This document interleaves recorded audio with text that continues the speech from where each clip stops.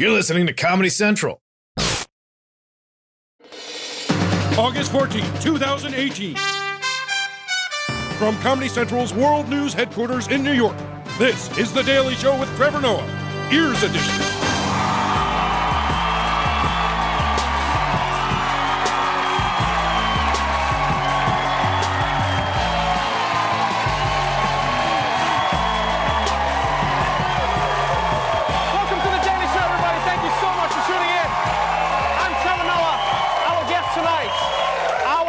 Tonight, former White House aide and current White House enemy, Omarosa Manigault Newman is here, everybody! Yeah,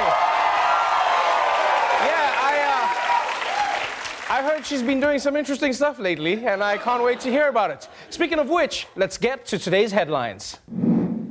This week, Omarosa has been burning up the news, promoting her new book, which claims President Trump is unhinged. And last night, he helped make her case. President Trump says former White House aide Omarosa Manigault Newman lied when she called him a racist who was heard using the N-word on tape. In a late-night tweet, the president writing, the show's creator, Mark Burnett, just called to say there are no tapes of The Apprentice where I use such a terrible and disgusting word. I don't have that word in my vocabulary and never have. Now, I know what you're thinking. It's weird for Trump to say he's never said the N-word, and also say Mark Burnett called him to reassure him that there's no tape of him saying the N-word. It's not a call you need to get if you've never said the word. Like, what other things has Mark Burnett called Trump to tell him he didn't do? He's like, Mark Burnett called me last night to tell me I didn't do 9/11, folks. So suck it, Bin Laden. So today, it fell to White House spokesperson Sarah Huckabee Sanders to assure the public that President Trump has never said the N-word on tape. And considering that Sarah Sanders will usually lie about anything to cover for her boss, her answer was surprisingly shifty. Can you stand at the podium and guarantee the American people they'll never hear Donald Trump utter the N-word on a recording in any context? I can't guarantee anything, but I can tell you that the president addressed this question directly. I can tell you that I've never heard it. Just to be clear, you can't guarantee it. Look, I haven't been in every single room. She makes it sound like every time she leaves the room, then Trump says it, then she has to run back. Are you saying that word? Moving on. It's been said that children are the future. Well, turns out they want the present too. And meet this 14-year-old boy. He is running for governor of Vermont. High school freshman Ethan Sonneborn is running as a Democrat. He is allowed to run, folks. He's taking advantage of the state law that does not set a minimum age to run for governor. You just need permission from your parents. Current events propelled him into the race. I had a culmination of frustration with politics as usual. Politics as usual? You mean since you learned how to read 7 years ago? I mean, look, little man's not wrong, but most of his life he's had a black president. You realize that, right? And by the way, this is the future of politics. Like, everyone will have to run when they're 14 before they get caught up in any scandals. I mean, like, what dirt are you going to dig up on this kid that he once dated a 13-year-old? Yeah, that was last year. And personally, I don't think there's a problem in having a child as governor. I mean, we already have one in the White House.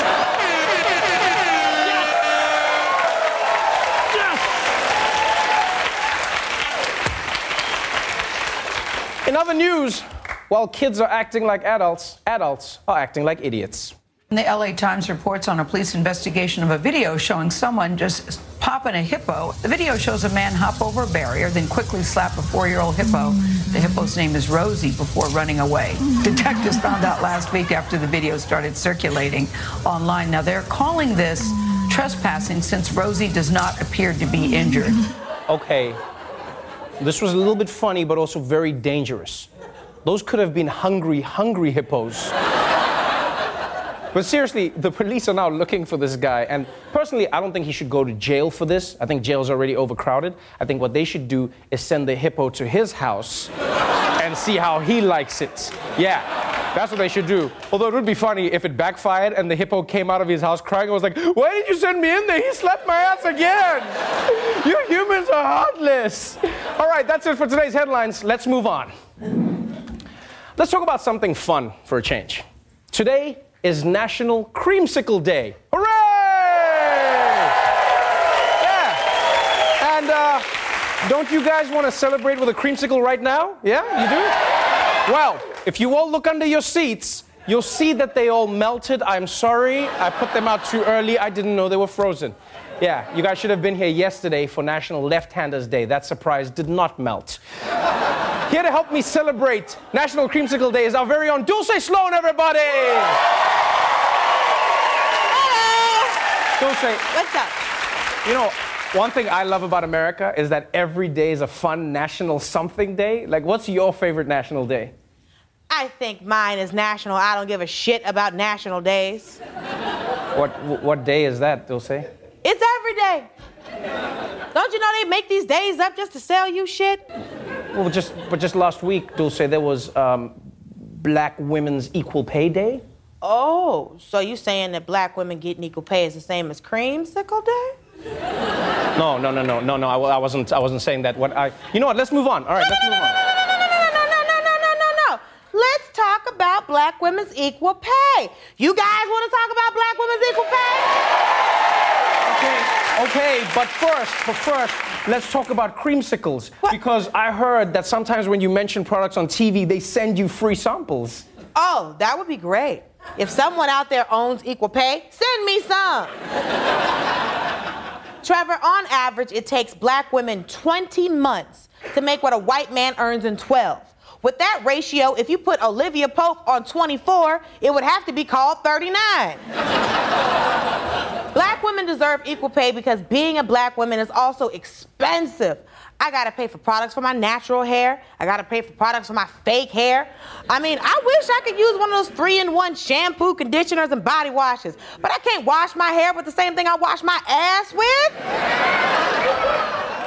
I mean, isn't that something we should all believe? And just two things. Just get two things. I think it's also important for us to remember, Dulce, that paying black women equally is right because it also allows them to buy more creamsicles. If you don't shut up about these damn creamsicles, shut up about these creamsicles, man. Look, America, black women need to be paid more than anybody. Wait. Huh? No. Wait. I thought this Why you not clapping? I thought this was about equality. I changed my mind. Now I want more. Because we do so much for America. We keep child molesters out of office. We literally gave y'all royalty. And what would you do without black woman memes? All you'd have is that blinking white dude.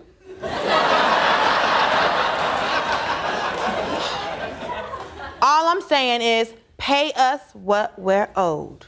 Now, if you'll excuse me, it's National Creamsicle Day. Dulce Sloan, everybody. We'll be right back. Welcome back to The Daily Show. Donald Trump. Please hold your applause. Hold your applause.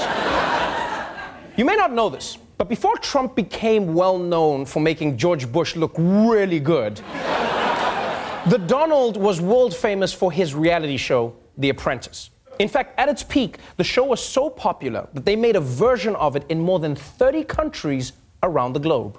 The Apprentice Asia. You're fired. So for that reason, Sarah Jane, you're fired. You're fired. It's time to go home. You're dismissed.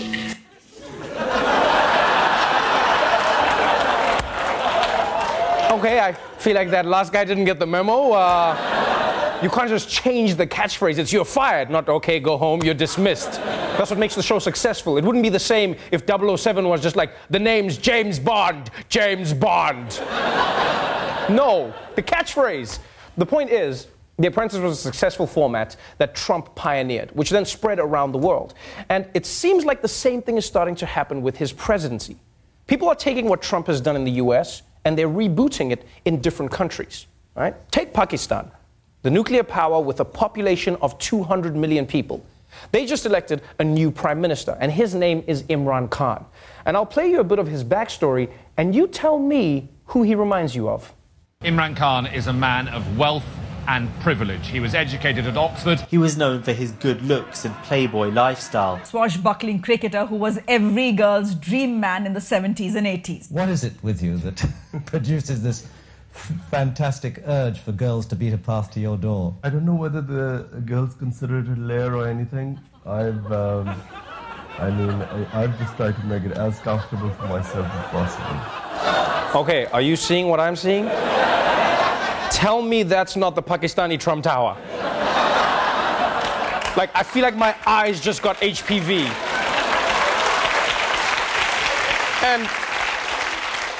And even when you listen to the news coverage of Imran Khan, they may as well be describing an even more tan version of President Trump. Zero experience in government, but he promises a new Pakistan. Khan has widened his appeal by casting himself as a populist. Imran Khan represents a strong, muscular nationalism. He's adopted conservative positions on women's rights issues. He's able to contradict himself along the same speech. It's amazing how that used to be considered a career ender, but now pundits talk about it like it's a skill. They're like, well, you know, he's able to contradict himself in the same speech, which is really good and really bad. And it turns out, the more you look, the more you realize these similarities have spanned their entire lives, right? When Trump was doing Pizza Hut ads, Khan was in ads for Pepsi. Trump had 3 marriages in the tabloids, so did Khan. Trump thinks Islam is bad, Khan lives in Islamabad. I should have stopped while I was ahead, but the rhythm kept me going. In fact, these guys are so alike that shortly before he was elected, Khan was also embroiled in a sexual harassment scandal. And just like Trump, he got through it. And for some strange reason, Billy Bush got fired again. Poor Billy, he was just trying to start a new life. And now, it would be one thing if the two leaders were just the same. But what's mind-blowing is that they used the same casting director to find their supporters. Donald Trump's rowdy campaign rallies getting increasingly violent. His followers are very, very young, but they're known for being very rude and very disruptive. There are thousands of people inside this hangar just to catch a glimpse of Donald Trump. Thousands of Pakistanis are waiting for their hero, Imran Khan. A rock star reception for Donald Trump. Pulling his private plane right into his Arizona rally. Like a rock god arriving at a sellout concert, Imran's flyover whips them into a frenzy. I love how people are impressed by someone in an aircraft, like it's the 1920s. Just like, look, he's up in the sky like a bird. He should be our leader. And now look, don't get me wrong. I'm not saying Imran Khan is the brown Trump, right? Although that would be funny. Like if Trump just woke up and was brown, I think that would be a great movie. It would just be him building a wall to protect us from himself. He'd just be like, we've got to build a wall because I'm coming. No, look, I'm not saying Imran Khan is the brown Trump. I'm saying that Imran Khan is one of many leaders around the world who is following the successful format of the hit show called The Trump Presidency, including, apparently, using the same writers. People love me. And you know what? I've been very successful. Everybody loves me. Someone like me, who is blessed with everything, who has everything, who doesn't need anything, and has so much love from these people. That system is set up so that the crooked politicians can make sure they get somebody in that's not, part of what we're doing. But we are going to fight the parties of status quo. These crooked politicians, the alliance of the crooked, this crooked mafia. I'm not going to lie, it sounds a bit better hearing Trump's phrases with Bollywood music in the background. Just has a nice string to build a wall.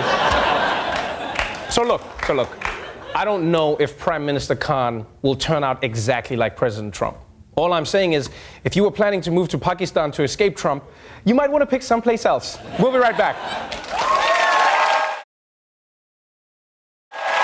Welcome back to The Daily Show. My guest tonight served 11 months in the Trump White House before she was fired from her role as Director of Communications for the Office of Public Liaison.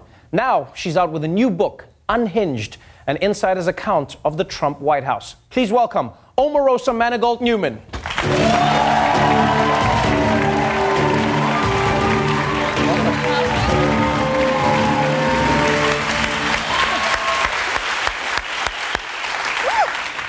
Welcome to the show. I gotta get all this jelly up in this chair now. You are one of the few people who I would say has managed to out-Trump Trump. You've created a firestorm. You are covering the news. He's tweeting incessantly about you. Let's go in on the book first before we get into the recordings. So, Unhinged, an insider's account of the President Trump White House. Now, but I've read before we through get the into book. it, can I apologize to you first? What are you apologizing for? I have to tell the audience that I was actually supposed to be on this show when I was in the administration, but the press secretary canceled it. And so I just want to apologize to you because I was looking forward to it. Oh, no, you're here now. That's all that I'm matters. here now. Yeah, you're here now. You're here now. And to be fair to you, I should warn you, this is being recorded.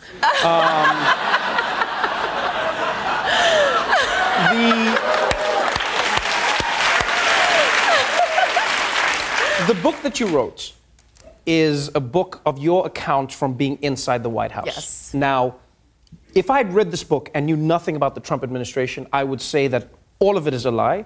I would say that all of it is wildly untrue just because of the stories that are so extreme. But because of what we've experienced and what we've learned about the White House, I'm reading the book going like, and honestly, not in a bad way, but it doesn't seem like there's anything new in the book. So why write it? What did you think this book would add to the conversation we have about Donald Trump? When you say there's nothing new in the book, it's not just about Donald Trump. It also talked about my childhood. I talked about the difficulty going through my father's murder, my brother's murder, and a lot of things like my family surviving a house fire that killed my cousin. So those are things that I've never talked about publicly. So there are actually new things in the book. Right, new things in the book about yourself. But Unhinged, I guess, gives people an insider's account of the Trump White House. I mean, that's what the book talks about. And when you came out with this book, everyone said, look, Omarosa, what are you going to tell us? Nothing new, really. There are a few accounts that the White House has disputed here. Did you expect that when you wrote the book? Oh, absolutely, because they lied to the American people every single day. So it doesn't surprise me that when they're faced with the truth, they'll push back. Right. And what's interesting is the question that immediately springs to mind when you say that is, you were part of an organization and a team that lied to the American people every day. Unfortunately, and I regret that I was totally complicit, but I didn't go in thinking we were going to lie. In fact, when I sat through my first briefing with Sean Spicer, when he said that this was the biggest inauguration in the history ever, I was sitting there going, well, do I have lying eyes or is he lying? And because everyone knows it wasn't the biggest. And so from the beginning, it got really, really bizarre, but I tried to stay focused on my portfolio, which was helping the African American community. Now, we'll get to that in a second, but what's interesting is you talk about in the book how you managed to create a distinction in your mind between Donald Trump pre-presidency and Donald Trump post.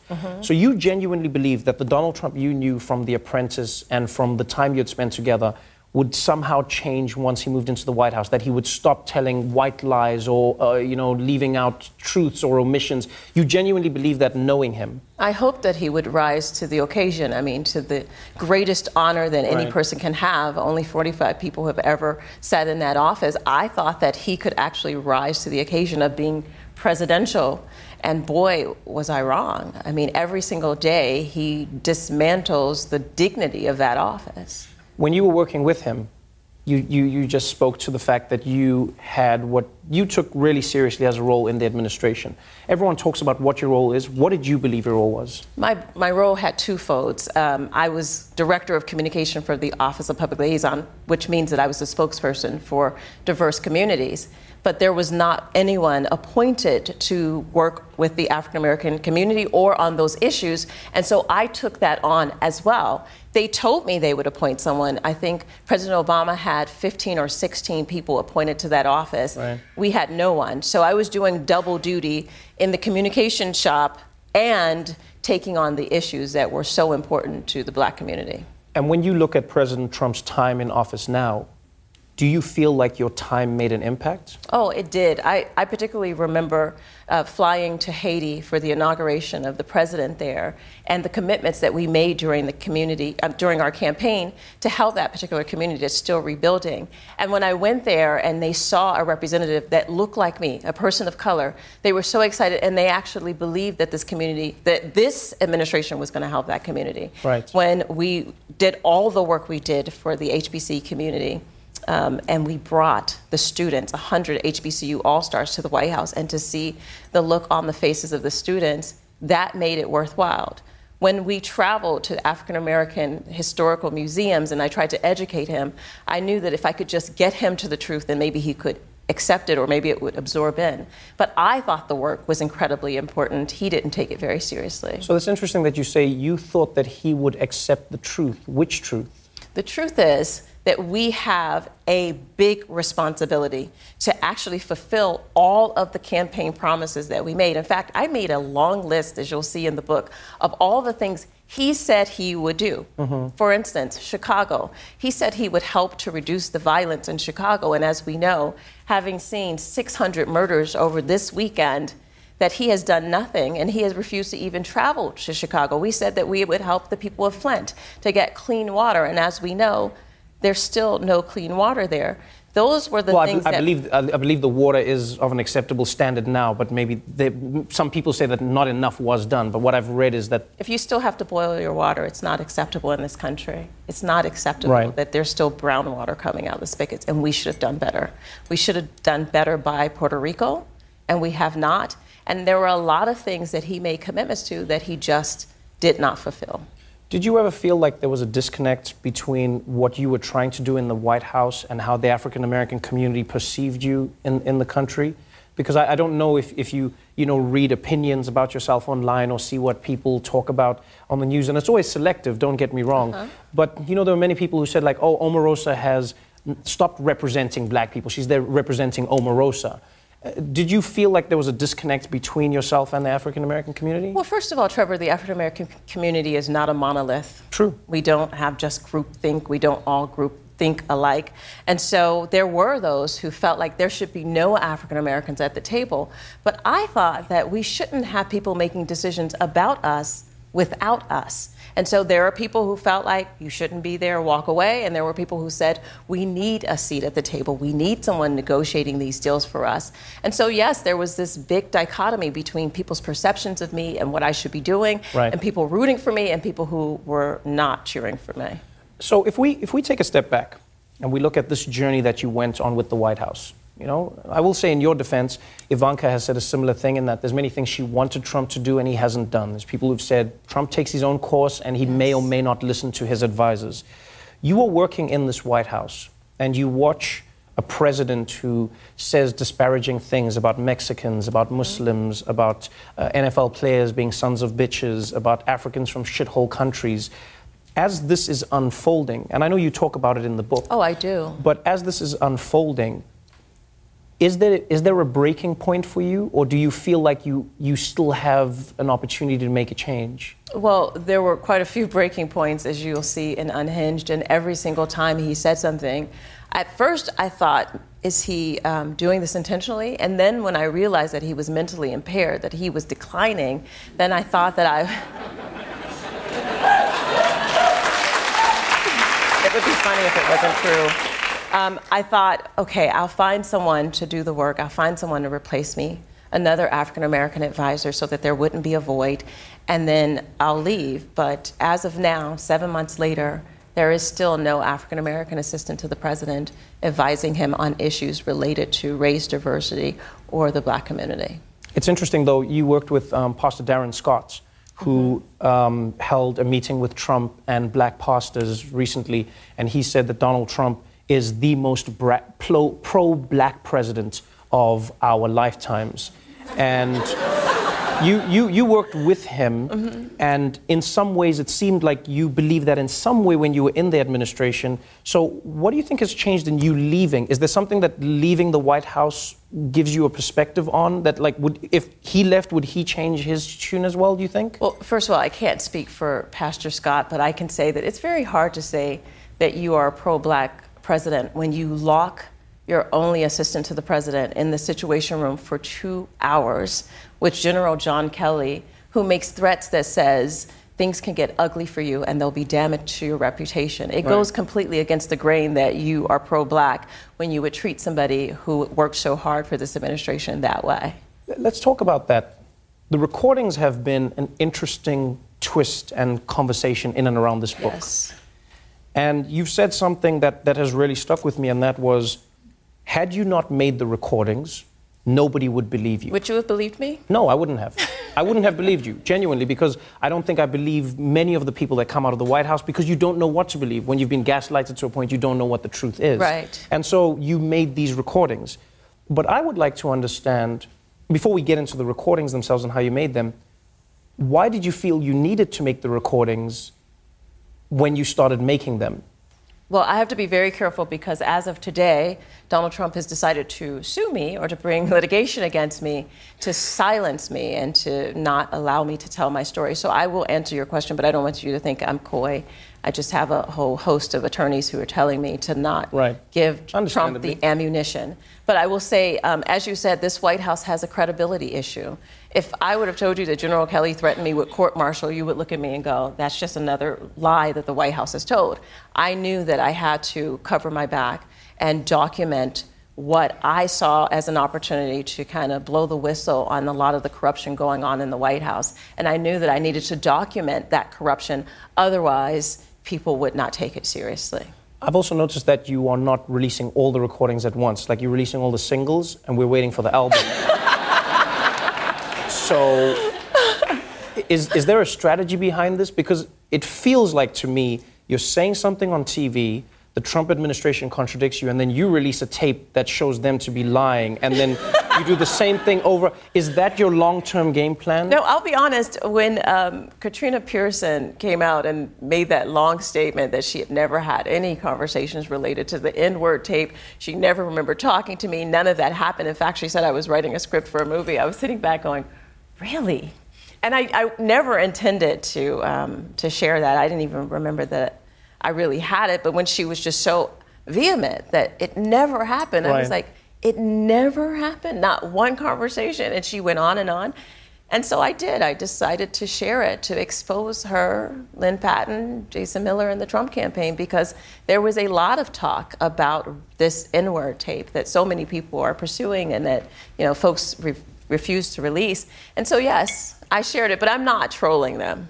I just want them to know that everything that you see in Unhinged that's quoted can be verified, is documented, and corroborated. Right. Do you ever worry about yourself? I mean, it's a very, genuinely, this is an interesting position to be in, where you have recordings from inside the White House, Situation Room, etc. Nobody knows what conversations you have recorded. Is there even a little piece of you that's worried about your safety? Trevor, I would say this. If you see me in a fight with a bear, pray for the bear.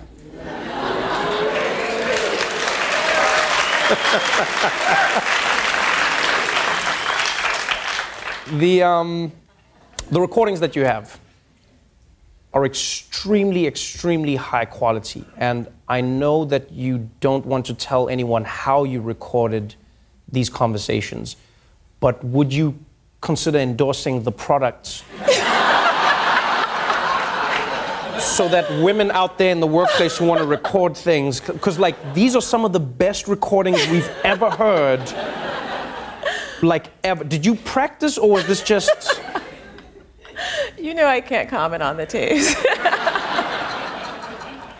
Before I let you go, let's talk about the issue of racism and Donald Trump. In the book you say, when you first met with Donald Trump and you worked with him, you believed that he was racial and he was someone who, I guess, dealt in race, but you didn't think that he was racist. Yeah.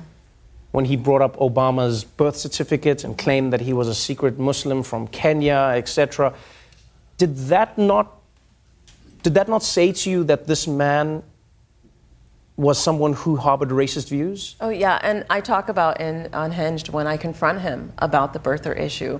The first thing he said is that Hillary Clinton and her campaign actually started the birther issue. And then he said, it's just politics, and I'm just, doing this for political reasons. And so unlike most of America, I had a chance to take him to task on a lot of these issues. And I had a blind spot when it came to Donald Trump. As I explained to you, I met him back in 2003 when I was a young, up-and-coming businesswoman. I wanted to lead one of his companies, and he inspired me. I wanted to be a billionaire. I grew up in the Westlake projects, and I wanted to be wealthy, and that's who I thought I could aspire to be. But boy, has he been a great disappointment. And because I did have this blind spot, and I was blindly loyal, and I looked like the biggest dummy following this person because I didn't have that same perspective. And sometimes you have to step back in order to get a clear view. And I recognized that I was going down the wrong path with Trump. Now you're in a position where, like a TV show on CBS, you are the bad guy who's come to the other side and says, here's the inside information. So I'm the bad guy with the... Yeah, you know, like in those TV shows, like the bad guy's like, I'm not working for them anymore, I help the FBI.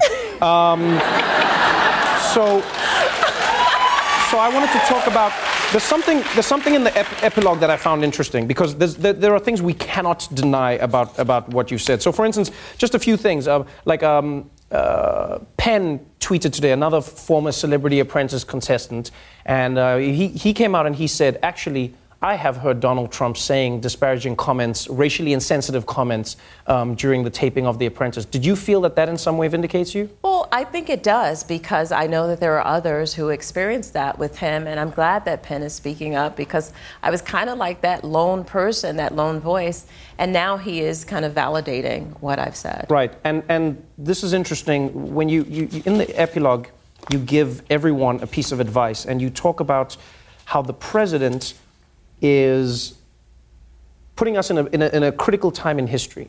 And what you say is, he thrives on the conflict, he likes the insults, he loves fighting and mobilizing his base. Yes. So what is the one insight you can give us into Trump that isn't a scoop, but rather something in helping us understand somebody you've known for 15 years? So if you were going up against Donald Trump, not, as you are, but not really, what would you suggest to people then? There's one way to shut Donald Trump down, and that is to just don't give him the oxygen. And the oxygen comes from the clicks, the likes, the shock, the discussions. Like when he attacked LeBron James and everybody was just, oh my God. Donald Trump enjoyed every moment of that. He enjoyed every single person that was shocked by his abrasiveness, his attack on this African-American male athlete, which is his favorite go-to thing. He loved it and he thrived off of it. If you ignore him, then you starve him of the thing that he loves the most, and that is controversy and attention. Thank you so much for being on the show. Thank you, children. Unhinged is available now. Omarosa, Manigault, Newman, everybody.